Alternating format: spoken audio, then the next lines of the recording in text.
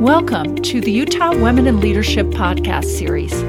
Today we're going to be talking about why it is important to have women leaders in Utah. In 2015, I wrote and published a research and policy brief titled, Why Do We Need More Women Leaders in Utah? And we want to discuss some of the highlights in this podcast today. I'm Dr. Susan Madsen, founding director of the Utah Women in Leadership Project, and I'm here with Robin Scribner, the project's assistant director. Robin, this is such important research. Give us a little background. Well, one of the things that the research shows is that there are a lot of top leaders in organizations who still don't recognize how critically important it is to have diverse leadership teams. And we're not just talking about business, although that is a place where it's very important to have women in top levels of leadership, but we're talking about government, community organizations, schools, churches, even universities. Our homes. Yes, absolutely. Higher education.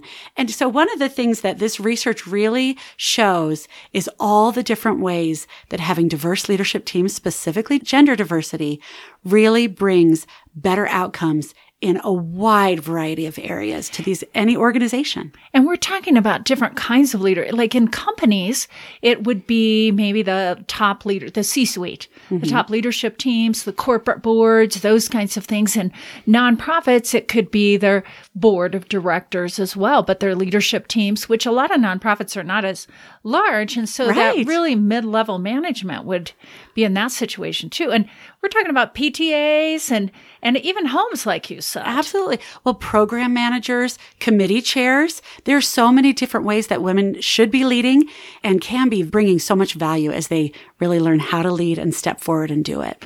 And so when I wrote this brief, and it was before you were on the staff, Robin, in 2015, when I wrote this brief, I really felt compelled that we needed to, and I'm putting quote marks up here, that it's kind of the business case, but it's not just for business, it's for everything. To understand why it even matters, because sometimes people do, I have through the years, not very often, had people say, why does it even matter? I mean, if we have good people that are men, it may not matter if we have women, but it does matter, as we both know.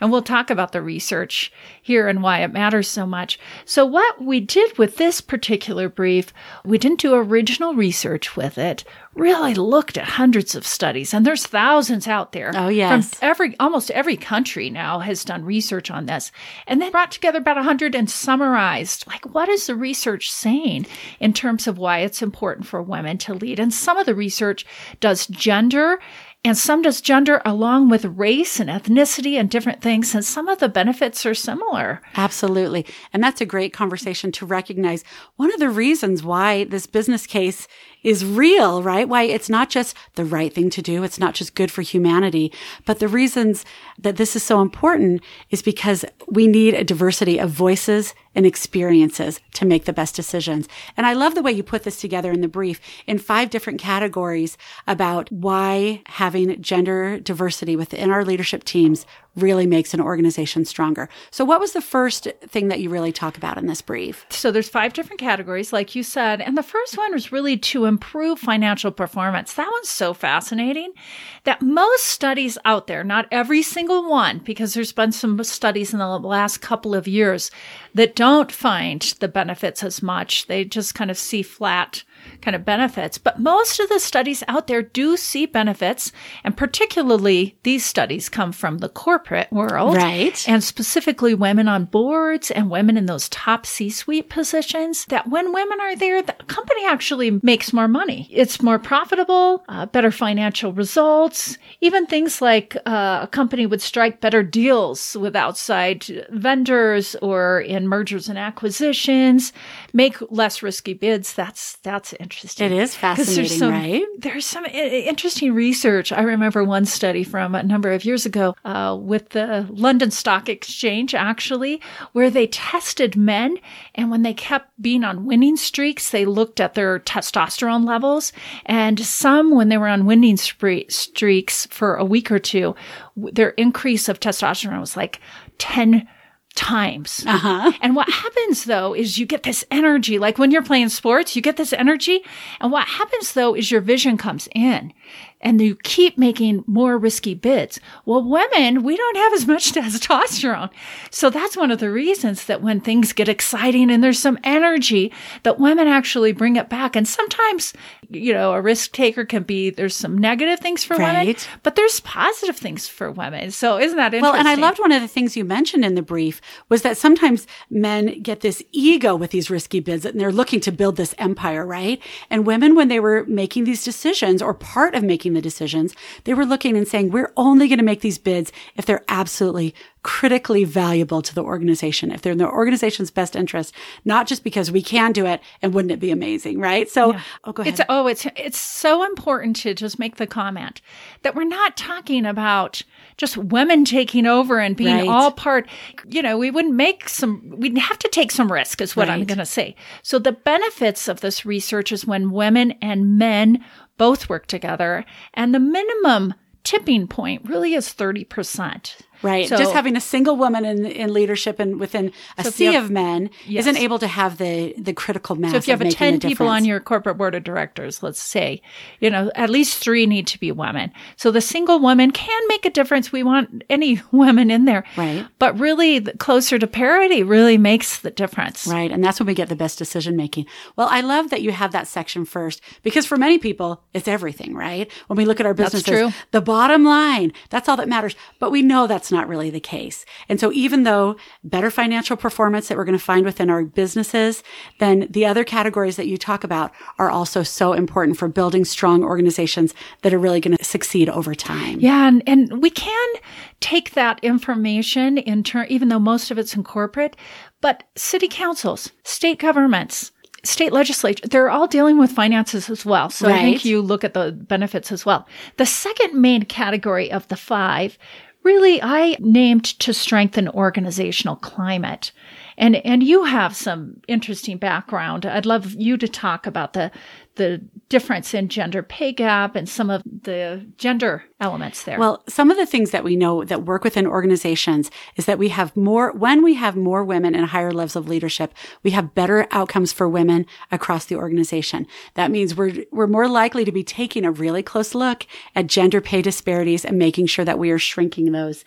We are making sure that we're getting more women into the pipeline, more women advance to levels of leadership, which again, as we just talked about, is good for the entire organization. But sometimes those moves don't really happen until we get enough women in decision-making roles. And some of the research talks about generally when women and men are both, are on those leadership teams, that across the board you have decreased turnover and tensions and higher employee satisfaction, not just the women, but the men too. Right. So I think that's interesting. One of my I have been teaching business ethics for a number of years.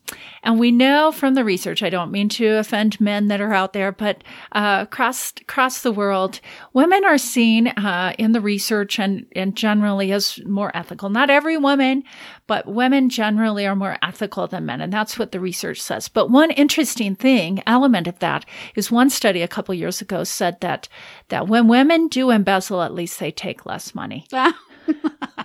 I think that's good. Funny. I don't know if that's good or not, but I think that's fascinating. I love one of the other ones too, that when you have women and men working together, women tend to they're more considerate.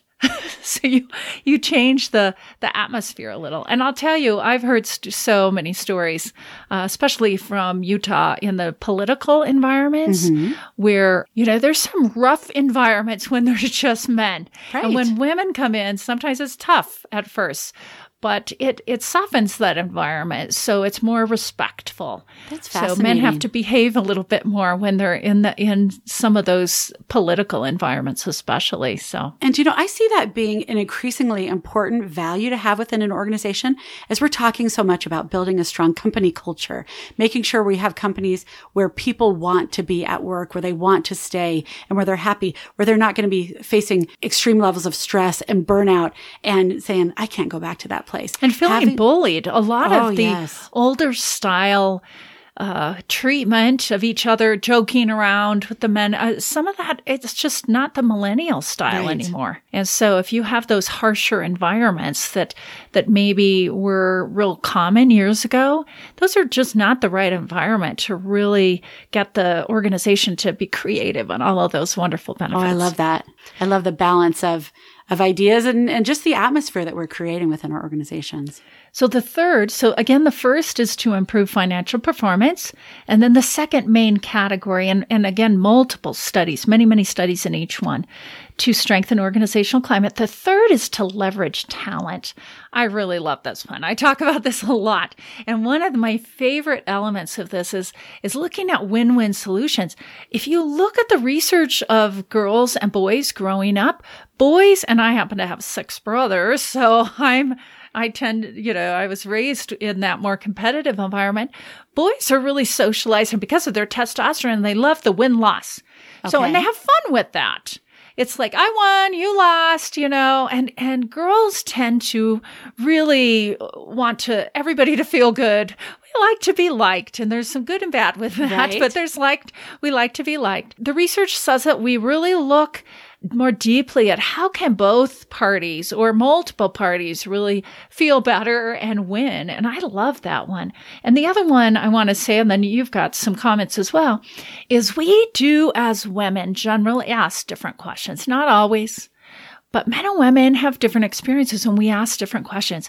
We tend to, as women, care about certain topics more than men. Right. And men care about other topics. And it's good because we need male kind of topics. Energy, roads, I have potholes out here in Highland, a few that I wish would get fixed. We need some funding for that. But women, education comes to the top, and healthcare, social programs, poverty, programs that help women that have been sexually assaulted, those kinds of things.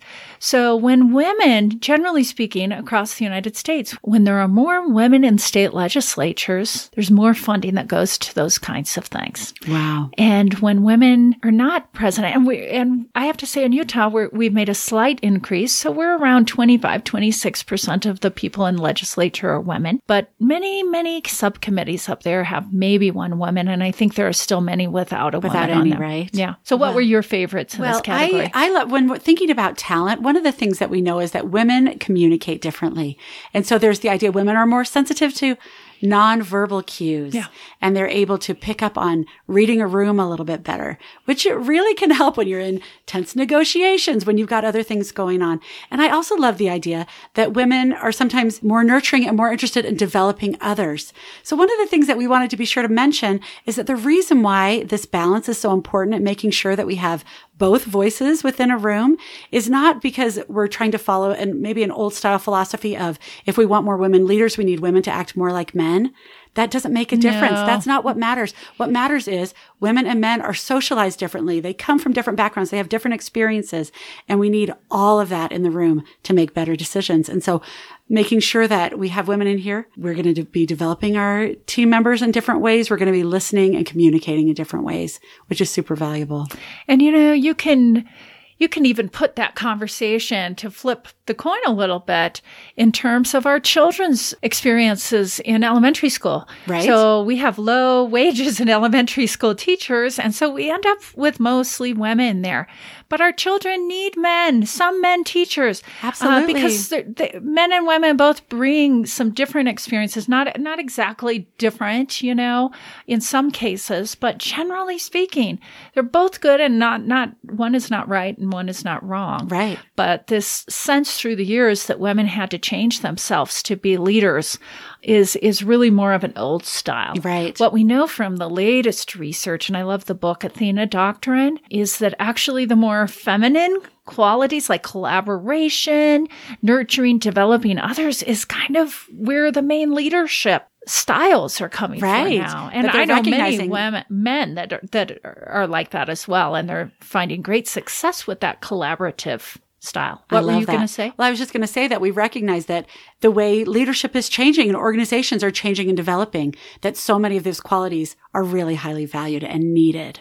So the fourth area is to increase corporate social responsibility and reputation. Fascinating stuff, and I love it. And actually, so many studies that actually say this. Right. You've touched on this a little bit coming from the government perspective about when women are in committees that they're putting money in certain organizations. And that's certainly true in the corporate climate as well. We know that companies that have more women on their boards, more women in high leadership, give more to the community. They're more involved in volunteering. They're finding other ways to make sure that they are a good corporate citizen, which we know is great for our communities and it's great for our businesses. More and more millennials we're knowing in Gen Z want to do business with companies that they know are doing good in the world, not just making lots of money, not just being successful, but companies that are great corporate citizens. And it's fascinating when you look at the corporate research because it's pretty clear cut when you look at the corporate boards, especially, but also top leadership, the C-suite.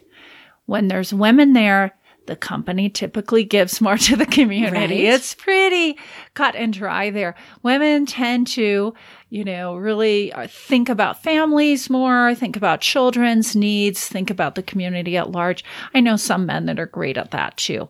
But generally speaking, that's women tend to bring that. Right? Yeah. And then the fifth area is to enhance innovation and collective intelligence. I love this one.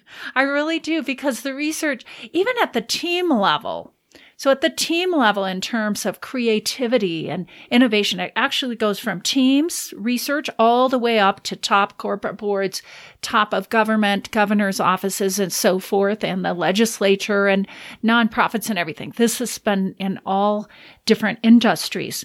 So basically, when men and women work together, the results are increased innovation, increased creativity, better team decision-making, better problem-solving, all of those things. And so one thing that I've talked about in my presentations before, I asked the question, so there's better problem-solving and decision-making. Does that mean it's more efficient? So when you have men and women working together, is it faster? And some people will say, yes. And I'm like, not really. Because actually, the more you have on the table, the more diverse in terms of gender, in terms of race, in terms of sexual orientation, all of those areas, the more ideas you're going to have. And the more you have on the table, the more you have to what I call wrestle with to get down to those decisions. But what the research says is when you get to those decisions, they are better. Yes. I love that. My husband loves to share a story about a great leader who would go into a boardroom and sit down and they'd talk for 15 minutes. And he said, sounds like I'm only hearing one idea. We all agree. Let's come back tomorrow when we have something to disagree about, right? And that's what we have when we bring a diversity of experiences and ideas. It'll take a little bit longer. We might have a little bit of conflict. Are you sure about this? But then we ultimately end up with better decisions, more creative decisions, more thoughtful, and more successful. And that conflict is fascinating because sometimes here in Utah, we have that culture, and I've heard it from my students. I've had some challenge me through the years. There's too much argument in your classes. And it's not really argument. It's taking different elements, but they're not used to that. But the research says if you have those different perspectives, that you really have a richer conversation and more options. That's fascinating. So there's so much more to all of these. And as you know, Robin, and our listeners hopefully can know now, that we have a brief, like I said at the beginning, on our website, and all of our research is under a tab called Research at utwomen.org. And this brief, I believe, is about 4 pages. Not that long, but it summarizes and links to all the research. So the last area is really, how does this benefit and who does this benefit? It benefits individuals. And I tell women all the time, this is important for you to understand so that you will lean in, step up, whatever it takes, because it matters. It matters that you understand this, so you will step forward. But if it's just us, Robin, what do you think? Right? We need to get more people on board. That's why we're talking about leaders this. Need to, and most of them are men. Right. They need to understand that this can benefit their organizations, including at the financial level, right? But in addition to individuals and teams and organizations, I think communities and governments can benefit as well. Right. And I love the point that we're making here. We sometimes get a little bit of pushback from women who say, why are you saying all women need to go be the governor of the state? All women need to go be a CEO of an organization. I want to prioritize different things in my life. We're not saying that there's only one way to lead and only that all leadership needs to happen in public venues, right? We know that the research shows that in our neighborhoods, in our communities, in our schools, in our churches, and even in our homes and families, having women step up, find their voices and lead, all of our organizations are going to be stronger. And so even if you're feeling like, well, I know I'm not going to be a governor of the state of Utah, so why does it matter that I need to become a leader? Just knowing in all of your relationships and all the places where you work, live, and play, your voice is important and it matters, and it's going to bring value to any place that you are. That was amazing, Robin. You really worded that well. I really like that. And I've seen that and I've felt that pushback occasionally. But I think most women, if they look at this business case and understand their lives, will realize that it's so important for them and also for raising these girls in the next generation. I would say boys too. I mean, same thing for boys in some ways, that it matters, that we need to influence in so many areas. And when we understand why, the decisions are better, that there's more ethics when we are in that conversation, that there's more ideas, creativity, innovation, and it makes a difference. And by the way, sometimes people think that innovation is just for companies, but look at politics in the state and air quality and some of these issues that are so, and when I speak in the UK, they call them wicked problems, like complex problems. Oh, yes. We've got to have people influence and lead in so many ways. Thanks so much for joining us today on this podcast series hosted by the Utah Women in Leadership Project at Utah Valley University. Our core mission is to strengthen the impact of Utah girls and women. If you want to read the research we discussed today or learn more about our other research, resources, and events, please visit us at utwomen.org. Thank you.